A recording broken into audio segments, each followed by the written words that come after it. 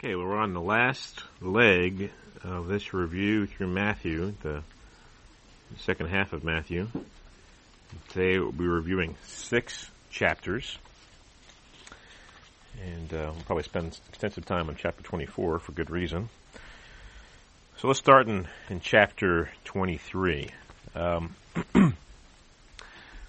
What were some things that the Pharisees did that warranted Jesus' scathing rebuke of them? What are some of the things? What are some characteristics they had? Heavy burdens. Heavy burdens? Heavy burdens on people they couldn't bear. And they wouldn't do what? And they wouldn't do something. Yeah, they wouldn't lift a finger.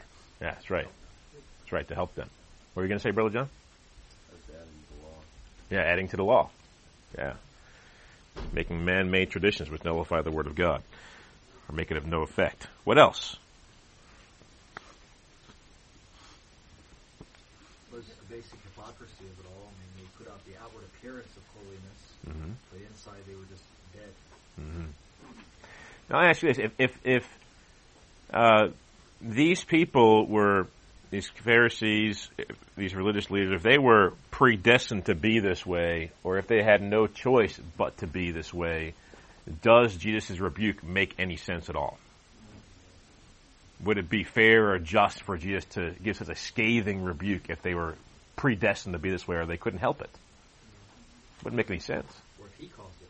Yeah, well, that's basically what it has to be predestined. He had to cause it. It'd be like taking a dog on top of a 10-story building and kicking it off and tell it to fly. I mean, what's worse than that, because the dog would just die. But sinners will go to hell forever. So you have to multiply that by infinity to see how bad it is. Okay? What were some... now, when I talked about Matthew 23, I gave the 10 commandments of the hypocritical religion. Do you remember any of those?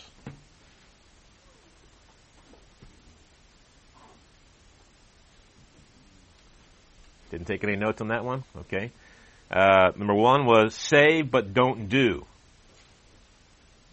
They say but they don't do.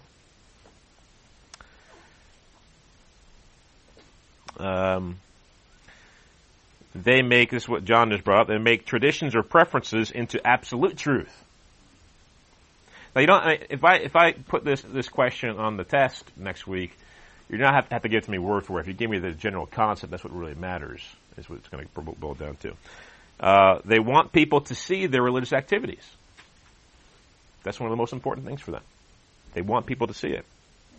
They want honor and glory for themselves instead of God. They basically want to be God. They want the honor and glory that only He deserves. They're zealous for converting people to their traditions instead of to the Word of God. This is a really good cliche here, catch saying here. I use it quite a bit. They make little things big and big things little. The most important things, they downplay those things. The things that really don't matter in the scope of all eternity, they make them the biggest things in the world. What's that? I'm sorry, I was just going to say on even the question before, the Pharisees love judgment over mercy. Yeah. You see a lot of people today love judgment over mercy. Yeah. God requires mercy over judgment. Yes, He does. He does. They love outward piety instead of inward purity. So they have the facade, the fig leaf of holiness, but on the inside is really no fruit. There's no inward purity. Here's an interesting one. They honor dead men of God, but despise present men of God. They honor dead men of God. But if those men of God were in their presence, doing what they did in the past, they would despise them like they despise the other true men of God who are in the present. They shut up truth tellers any way they can, whether by killing them, lying about them, maligning them in some way, burning their books, whatever it may be. And last but not least, they are hell-bound. These are 10 commandments of the hypocritical religion. They're hell-bound. They're on their way to hell. Did God want all of Jerusalem, the Jewish people, to be saved? How do you know that? What was that, Brother John? Yeah, he wept for them. That's right. He said, I wanted to gather your children together as a hen gathers her chicks under her wings. Why weren't all of them saved? They were not willing. Not able, not willing. So what does it tell you about God's sovereignty then? Right? Very good. Not going to force you to do everything. That's right. Does it tell you that God always gets what he wants? In fact, most of the time, God does not get what he wants. Most of the time. Every time sin happens, God doesn't get what he wants. Every time a sinner goes to hell, God ultimately does not get what he wants. He wanted them to be saved. But his judgment will triumph anyway. He still will punish. Okay, let's move on to chapter 24. Are all of Matthew 24 and Luke 21 the same exact discussion? No. What verses would you point to prove that? Because if somebody who believes in amillennialism or preterism or something like that comes to you and says, well, prove to me that Matthew 24 and Luke 21 are not talking about AD 70 altogether. What verses would you point to in Matthew 24 or Luke 21 that would prove that? Matthew 15? 24:15? Okay, that's good. Yep, that's good. Okay. What else? We're looking for things that would help you distinguish. Because they could possibly say that verse 15 is referring to the guy from AD 70. But what are some verses that tell you that Jesus, there was a break in the discussion, then he went somewhere else, and then he began a different discussion altogether, and there's different things being answered here? Remember, there was a timing issue there. I think verse 3 plays a part of it. Verse 3 of what? Matthew 24. That's right. It does play a part of it. Yeah, because it says he's coming up from the Mount of Olives there. Right. Now, what does it say in Luke 21 at the very end of the discussion? What does it say there? In verse 37, it says, in the daytime he was teaching in the temple, but at night he went out and stayed on the mount called Olivet.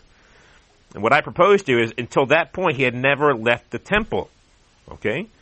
What about Luke 21, verse 7? The questions he asked there, and then the questions that were asked in verse 3 of Matthew 24. Are they the same? Same questions being asked there either.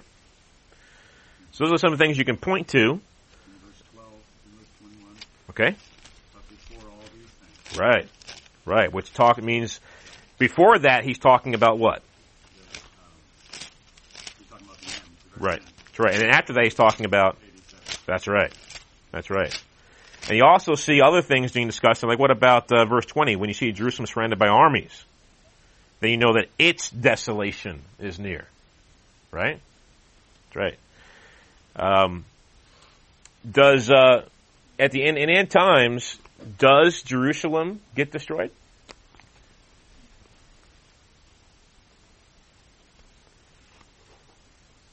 No, it doesn't. Who comes back before it gets destroyed? That's right. He stops it from getting destroyed when the armies are surrounding it. So his desolation couldn't be near in the end. So that couldn't be talking about the end times. Well, I guess when you ask that question, I would think that Jesus is going to destroy everything. The New Jerusalem is going to die. That's what thought came on my head when you asked that question. So, in light of what I just said, how does Jesus not destroy Jerusalem? Well, it says right here, the armies are around it and its desolation is near. So we're talking about the armies destroying it in Luke 21. Oh, okay. But when the armies are surrounding Jerusalem in the end times, what does Jesus come back and do to those armies? Yes, he destroys those armies. But he'll renew Jerusalem. Yeah, of course, he'll renew, refresh the whole earth. Yes, of course. So those are some ways you can prove that. Does Luke 21 talk about AD 70 and the end times? Yes. Okay, what parts talk about each there? What parts talk about the end times? What parts talk about AD 70? Yeah, Brother Kevin brought up a moment ago. He talked about a little bit of it. So verse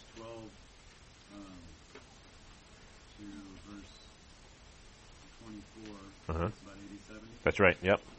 And the verses from 1 through 11 Okay. speak about the end. And 25 to 36 as well. Speak about the end time. So there's a gap there, and Brother Kevin gave the little phrase that before all these things, that's where it starts, talking about AD 70. What about Matthew 24? Does that talk about both? No, it doesn't talk about both. What does it talk about? It talks about the end time. That's right. Just about the end. It does not talk about AD 70. What are some signs that we are close to the end? Jesus gives many of them. What are some of those signs? This actually may be a, give me 3 type of question on the test. So you need to know some of these. What are some of the signs of the end times? Right?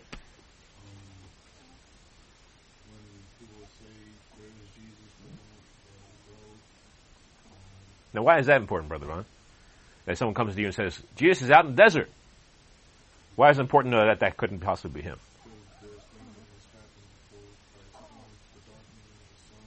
Right? So will you need someone to tell you when he comes? Okay. That's very important because false Christs are going to arise. And people are going to say he's doing miracles. And they're going to say, wow, he's doing miracles? He must be Jesus. No. The Antichrist will do miracles. And when he splits the sky, no one's going to have to tell you. You're going to know.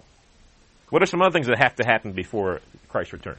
The famines and pestilences and earthquakes. So you got people starving, people having poverty. Right. You have diseases running in abundance, and you have natural disasters happening in frequency. Okay. And also in verse What are those things called, Brother Tracy? What are those things called? They're related to women's labor. Right, that's what I was getting ready to get to is verse 8. Is all these things are the beginnings of sorrows. Yeah. And that means birth pains. Yes. In Greek.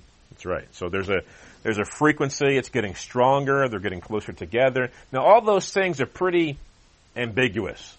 If earthquakes happen, famines happen, sicknesses happen, what are some more specific things that have to happen before Christ returns? Josh? That's right. Love of. Actually, the word there is most. Let the greater part will grow cold. Sister Tina? Yes, that's a big one. What is the abomination of desolation? Someone explain that to me.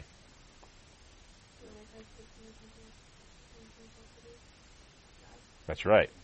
And what else does he do when he's in the temple? What does he put a stop to? Daily sacrifice. That's right. So Antichrist will stand in the temple of God and declare himself to be God and put a stop to the daily sacrifices. Okay, and so if that's true, what must happen before that'll happen? There has to be a temple. There has to be a temple. There has to be a temple. There has to be a priesthood. There has to be all those things in order for that to happen. Anything else that has to happen, maybe right before Jesus comes back? 2 witnesses, that's got to happen, yep. That's about 7 years before. They'll do it for about 3.5 years, and then 3.5 years after they die, he'll come back. Then you have the sign in heaven, the sun turning black, the moon turning to blood, and then the earth shaking. Yeah, so the cosmic signs, or you can call them the 6th seal signs. What happens right before Jesus comes back? The 7th trumpet. The final trumpet is blown. And what happens as Jesus is returning? The rapture. So when does the rapture happen? Right as Jesus is returning, right? After the tribulation. So it's not pre-trib, it's post-trib. What should the saints do when the abomination of desolation happens? Flee to the wilderness. That's right. We are to flee. We are to flee. What is the, Josh mentioned this a second ago, what is the influence that makes the love of many grow cold? Lawlessness. Abounding more and more and more. What will Jesus come back like? What's the words it gives for that? Like lightning. Lightning shooting across the sky. Across the sky. From the east to the west. Not from the up to the down. From the east to the west. Across the sky.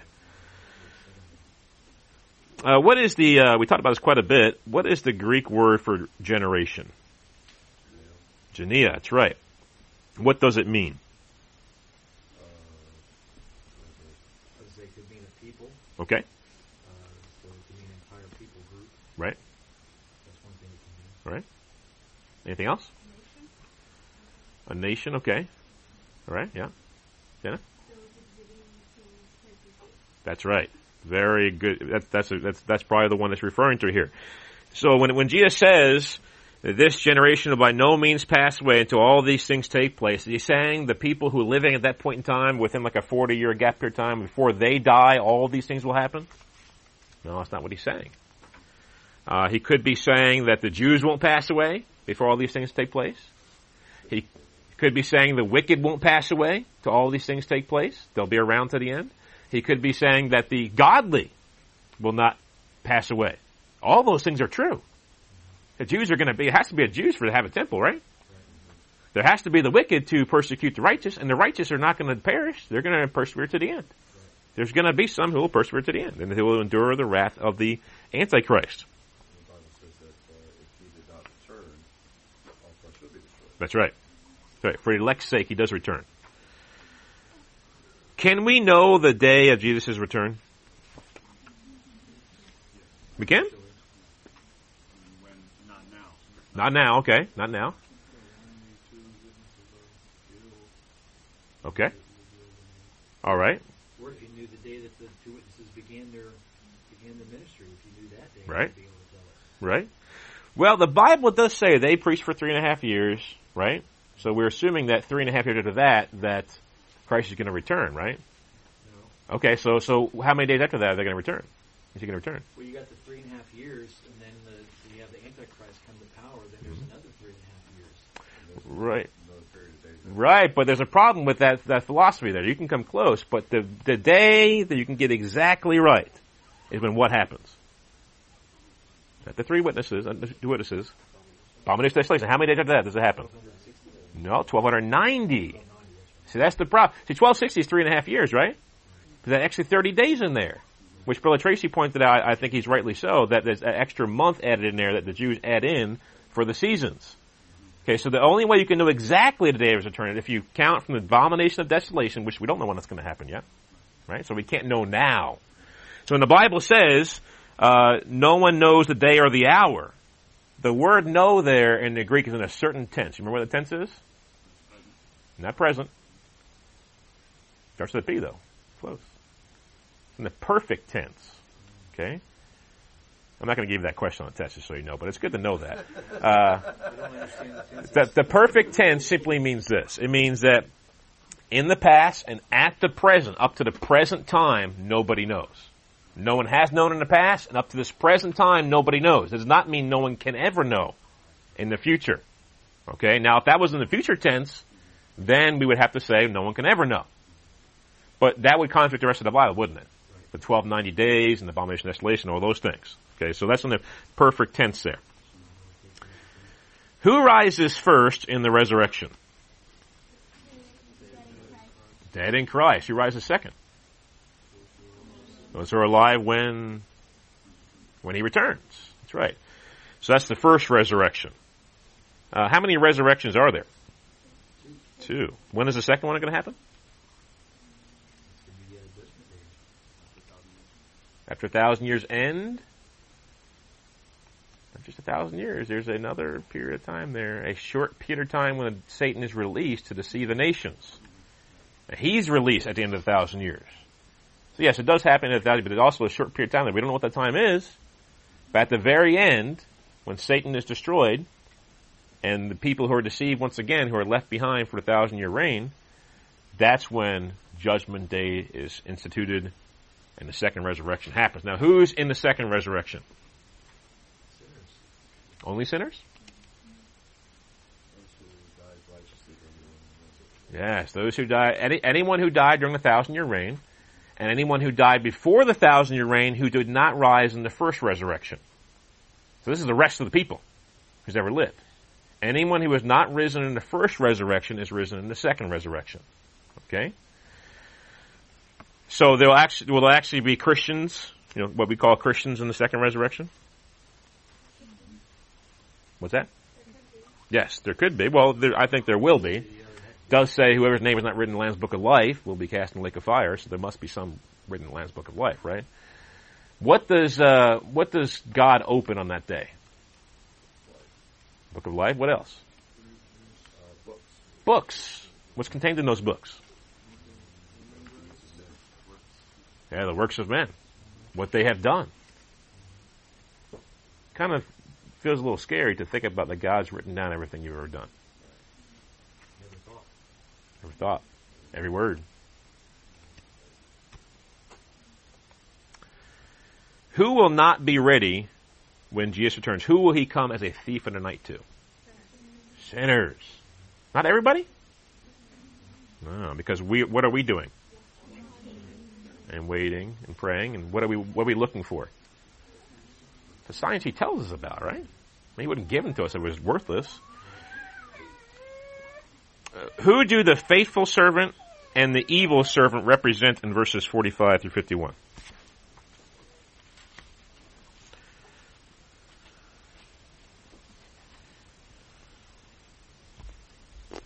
Any idea?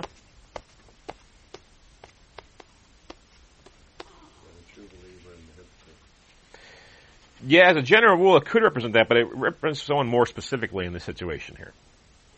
I mean, those could apply to that, I think, as a general rule, but I think it's more specifically talking about church leaders here. He's bringing forth the fruit, and he's beating the other master. So there's a lot to be talked about there. So there's 45 to 51 is talking about the hypocritical leaders and the faithful leaders. Let's go to chapter 25 now. Who are the two groups of virgins, and who do they represent? Wise and the foolish, okay. The wise are the ones who were seeking the help of the Holy Spirit and the oil, and the foolish ones are the ones that lacked off and didn't have enough oil. Okay, so do the foolish virgins, were they once Christians at one point in time? Yes, they had oil at some point in time. So if the oil represents the Holy Spirit, they had some. You see, it says right there. It says, and the foolish said to the wise, "Give us some of your oil, for our lamps are going out." So they had oil. So and we do know what it says in verse 12. It doesn't say the same thing it says in Matthew 7, where he says, "I never knew you." It says, "I do not know you." Different there. Not knowing someone and never knowing someone are something completely different. I mean, I've had people in my past who I've had a relationship with that I used to know, but I don't know them anymore. And they don't know me anymore. That's as I become a Christian. They don't know me anymore. And so these people used to know Jesus. So in the parable of the talents, which servants are bold in speaking to the master?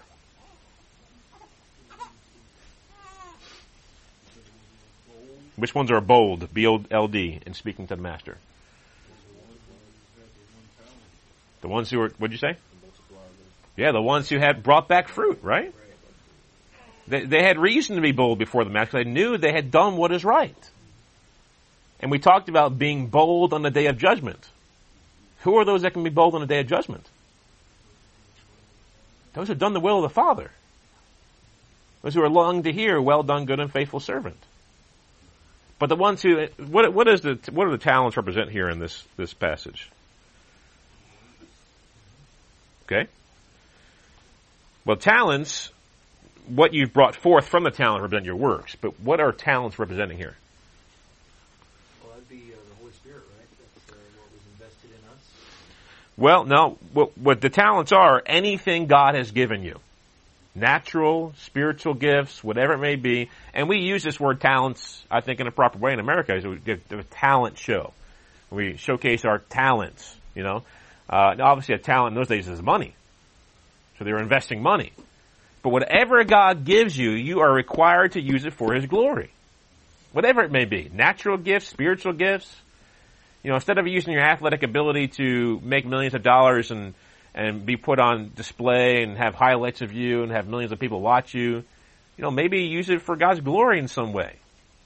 Instead of using your intellectual capabilities to get a PhD behind your name and let everyone glorify you, use it to memorize Scripture as much as you can and teach it to others. So talents in this passage represent whatever God's given you. And the people who are bold were the ones who used their talents for God. And whatever fruit came from it, they brought it before the Lord. It was done for His glory. Who does the sowing and scattering of seed? Jesus is the sowing the seed and scattering the seed of the unbelievers, hypocrite Christians, and the devil. Well, that's from the parable of sower. We're talking about the parable of talents now. It says in verse 24, then he who had received the 1 talent came and said, Lord, I knew that you to be a hard man, reaping where you had not sown, and gathering where you had not scattered seed. But that's good. That's good for the parable of the sower. And just so you know, on a test, I'm going to be putting chapters there, so you'll kind of know what chapter I'm talking about. I'm going to go in order. Okay, probably have maybe a couple questions per chapter. 3 questions per chapter, something like that. You might want to at least watch the reviews.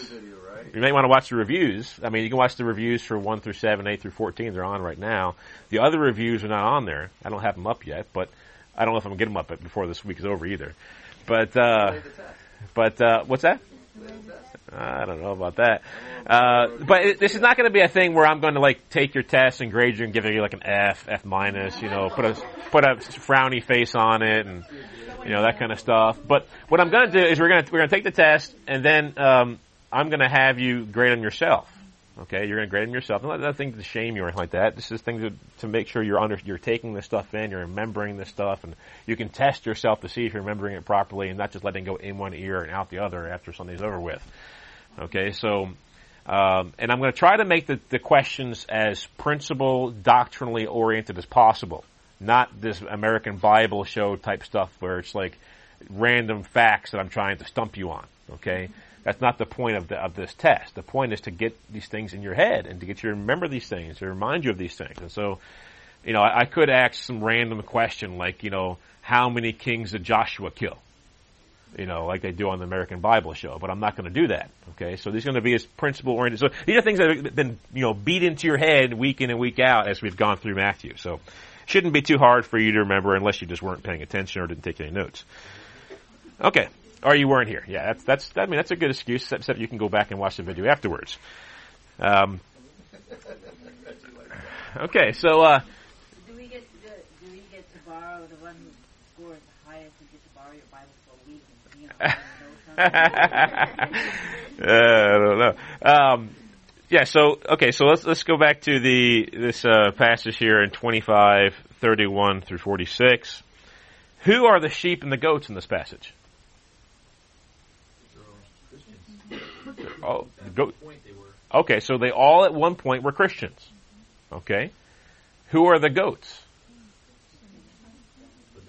They are sinners, but what were they once at one point in time? Okay, they were Christians at one point in time. Okay. So you have to, because lots of people think the sheep and goats here are people who were always Christians, the sheep, and the people who are never Christians, the goats. How would you prove that wrong to them by this passage? Tell me one verse you would prove them wrong by.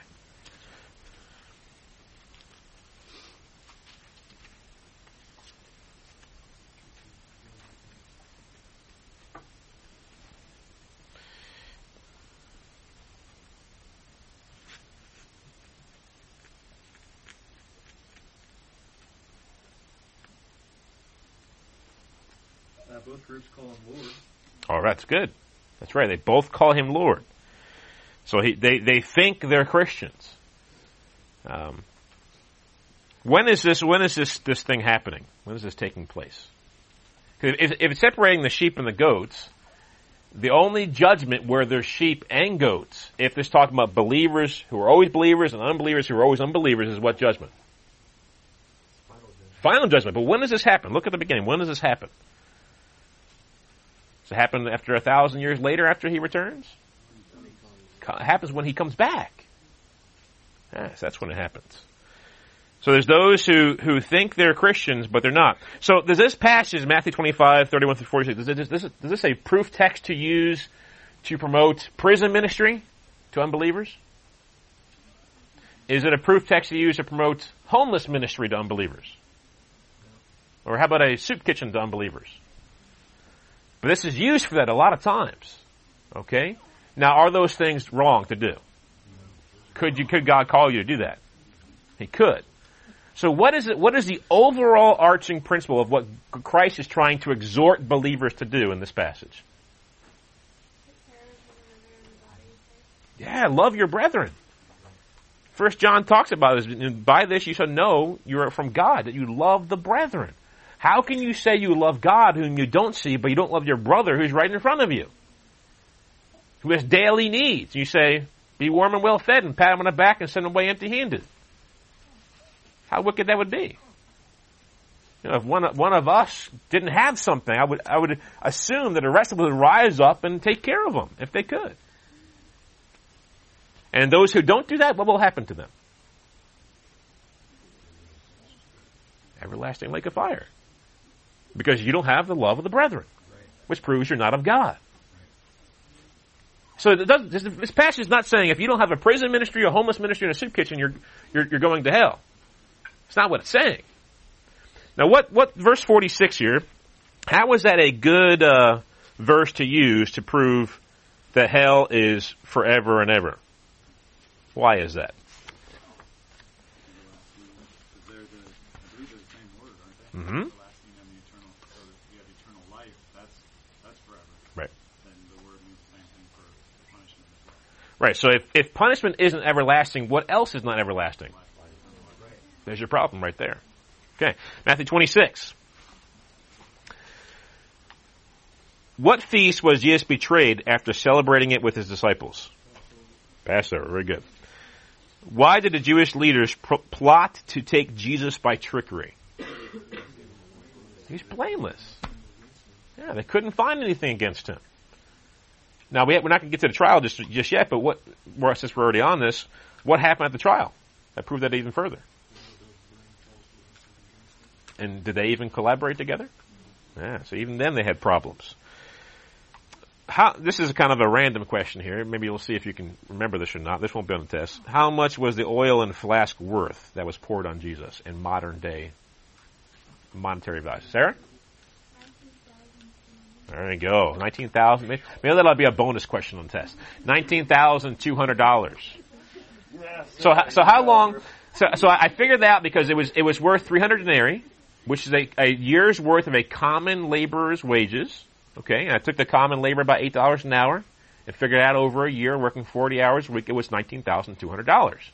How long would it take to someone who's making $8 an hour to save $19,200? I figured out to be about 10 years, if you really pinched your pennies. So this lady could have just taken 10 years of her life and poured it out on Jesus. Amazing. And people still, Judas still criticized her, so the rest of the apostles as well. Living God with your strength. Amen. With everything. With your money. Why was it poured on him by the woman? For his burial. Very good. Who betrayed Jesus? Right.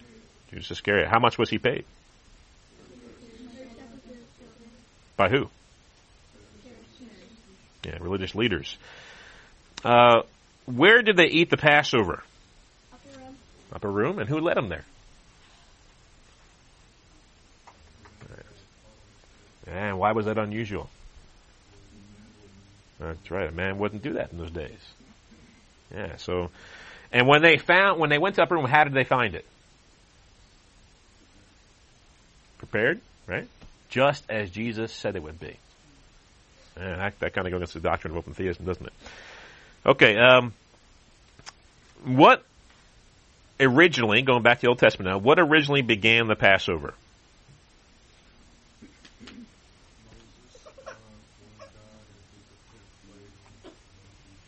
The 10th plague. And what happened during the 10th plague, Brother Von? Right, and how did you escape that judgment? And how does Jesus fulfill that? That's right. That's right. Very good.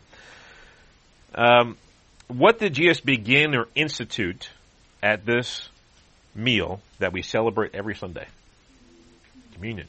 Yes, communion. Now in the Passover, we talked about the Passover. We talked about that pouch. How many spots were in that? How many compartments were in that pouch? 3. And what was in the middle compartment? Well, the bread that was going to be broken, right? And what is that symbolic of? That's right. Now, this doesn't say this in the scripture. We talked about Jewish tradition with this. What was done with that piece of bread? Hidden. Not for 3 days. Wasn't hidden for 3 days. Hidden for a short period of time. And then what happened? Had a child go and find it. That's right. So what do you think that's symbolic of? Childlike in the faith, but what the hiding and bringing it back? That's the resurrection, right? Yeah, you have to seek after it. Yeah. Very good. Who denied Jesus 3 times? What happened after the 3rd time? Rooster crowed. That's what I'm looking for here. Rooster crowed. How did Jesus sweat? Or what did he sweat? Blood. That's right. Who was supposed to be praying with Jesus? Peter, James, and John. Very good, Daniel. And what were they doing instead? Yes, they were. What was Peter's reaction to Jesus' arrest? Cut off that servant's ear. What was Jesus' reaction to that? Put away your sword and heal the dude's ear. That's right. What did Judas betray Jesus with? That's right. So is kissing someone always loving? No. Oh, okay. What did Jesus claim to be that he was accused of blasphemy? Yeah. So what was his crime he was indicted for? Telling the truth. That's right. His crime was telling the truth. That's a crime when you're in wicked men. That's right. Who looked at Peter after he denied Christ the 3rd time? How did Peter respond? That's right. He wept bitterly. Okay, chapter 27. In the home stretch here. How did Judas kill himself? And then what happened? Fell and his guts burst forth, right? What kind of sorrow did Judas have? How do you know that? He didn't repent, right? Yeah, he didn't repent. What did Judas do with the money he was given? And what was purchased with that? Yeah, the field where he died. Right, the field where he killed himself. Did Judas have correct doctrine concerning Jesus? Yes, he did. And he killed himself anyway. What does that tell you? It tells you that having correct doctrine doesn't save your life. It can. It should affect you. It should impact you. And it does impact you. But it doesn't necessarily mean that you're true. You're following Jesus Christ. What governor did Jesus stand before? Pilate, Pontius Pilate. And what was the custom during that feast that Pilate had? Release one free, that's right. And who did they release free? Barabbas, okay. And what is that symbolic of? Yeah. We're the wicked criminals. Of course, we don't, you can only take us so far. We don't deserve just a cross here. You know, we people sing songs and say, what Jesus did, we deserved. No, we deserve much worse. Much worse. Let's see here. Who had a dream about Jesus? Right. What was her name? Doesn't say.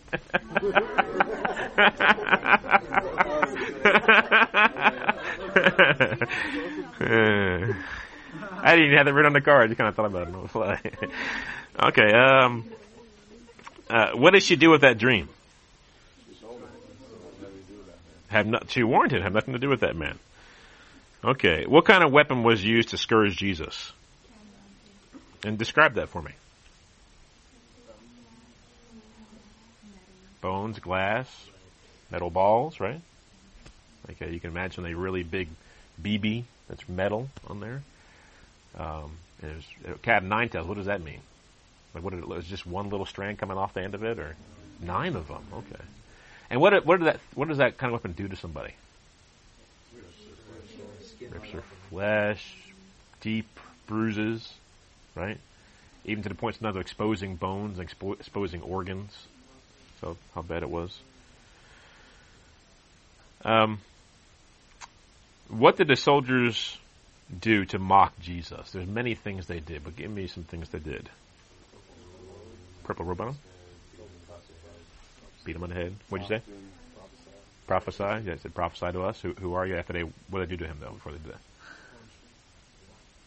They put a blindfold on. That's what I'm looking for. They put a crown of, what'd you say? Crown of thorns on his head. Very good. Yeah, those are all good answers. Who carried the cross for Jesus? Simon. Okay. So Simon of Cyrene.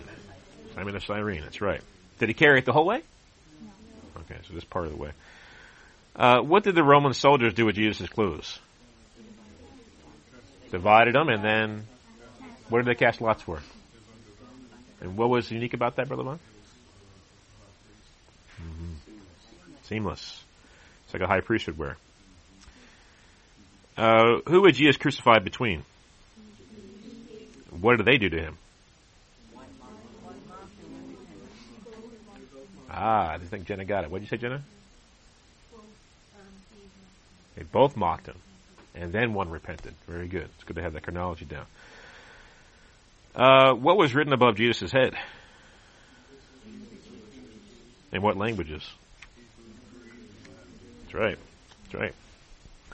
When the Bible says the 6th hour and the 9th hour, what time does that mean for us? What 2 times does it mean for us? Noon and 3 p.m. So you're just adding to 6 a.m. to get the right hour. Okay. Why did Jesus cry out, my God, why have you forsaken me?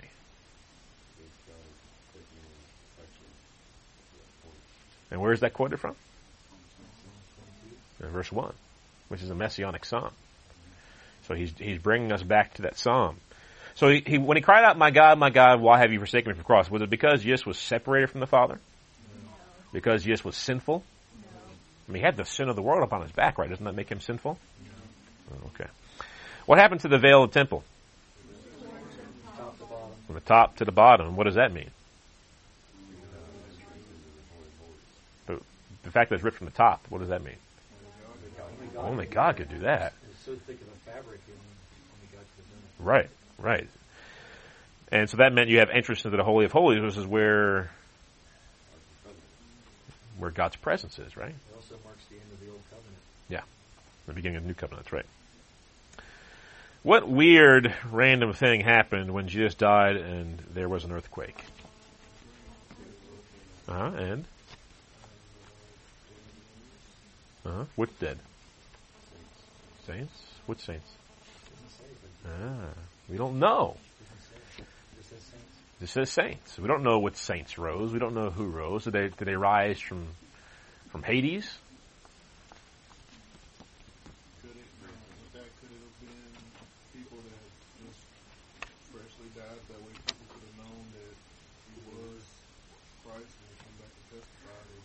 I mean, if it was Abraham and Adam and Moses rising, I mean, did they have like digital cameras back then that had pictures of them? So how would they have even known it was them? They wouldn't. So it probably was people who were from that period of time, like Brother Vaughn was saying, because otherwise you wouldn't have known who it was. Just these random people. Now, did these people, after they rose from dead and testified, did they go to heaven? Doesn't say that, does it? People take this. I had a guy recently, he posted on one of my videos just saying that, trying to defeat this doctrine of Hades, his temporary abode of the dead, that this defeats that. But it never says any of those things in there. They're reading things into that in order to defeat a doctrine that's clearly described in the Bible. Okay. Let's see. which two men buried Jesus? That's it. Nicodemus, Joseph, right there. You guys said it. You said it. And what kind of tomb was he buried in? A new rich man's tomb. That's right. That's right. What day of the week did Jesus die? No. Friday. Okay. What day did he rise again?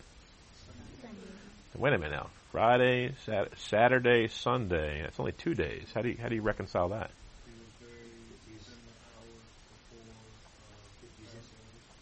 Use inclusive reckoning. Yes, you have to use inclusive reckoning. So any part of any day, it counts as a day. So he dies before sunset on Friday, and then you have Saturday, and Friday. So Friday counts, and then you have all day Saturday, and then Sunday he rises early in the morning. So you have all those. That's how you reconcile the 3 days and 3 night thing. Okay, Matthew 28. Who rolled the stone away from the tomb? That's right. How many angels were at the tomb? Who saw Jesus resurrected first? Second? Nope. Ladies walking back. Third?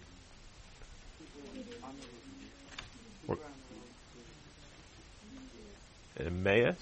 Okay, so they're third. Fourth? Peter. Fifth? Which ones? Okay, that's fit. Sixth? And with time. That's right. Very good.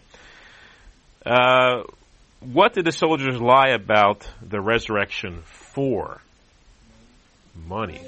A large sum of money. Yeah, and protection. That's right. A large sum of money and protection. All of them? Did all of them do this? No, it was only some of them, it says. What was the lie?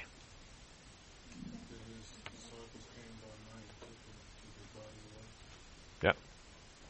Very true. Someone tell me what the Great Commission is.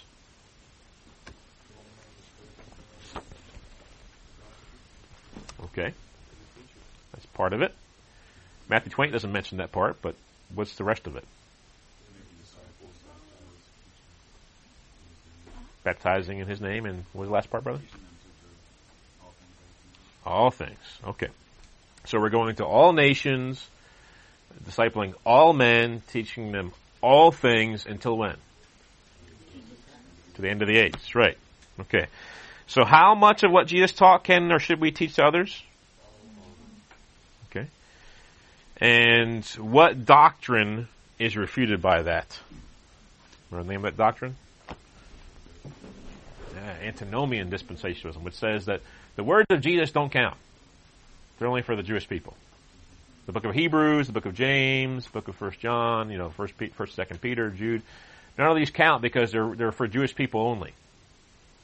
But Jesus said, you go into all the nations, teaching them all things I've commanded you until the end of the age. So it refutes this doctrine of antinomian dispensationalism. Okay. Well, we're finished with Matthew. Praise the Lord, we made it.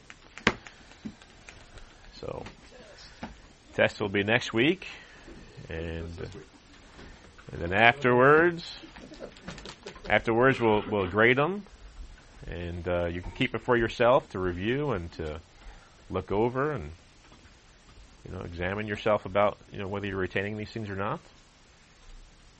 And that'll be it. Does anyone have any questions about anything? Anything about Matthew at all?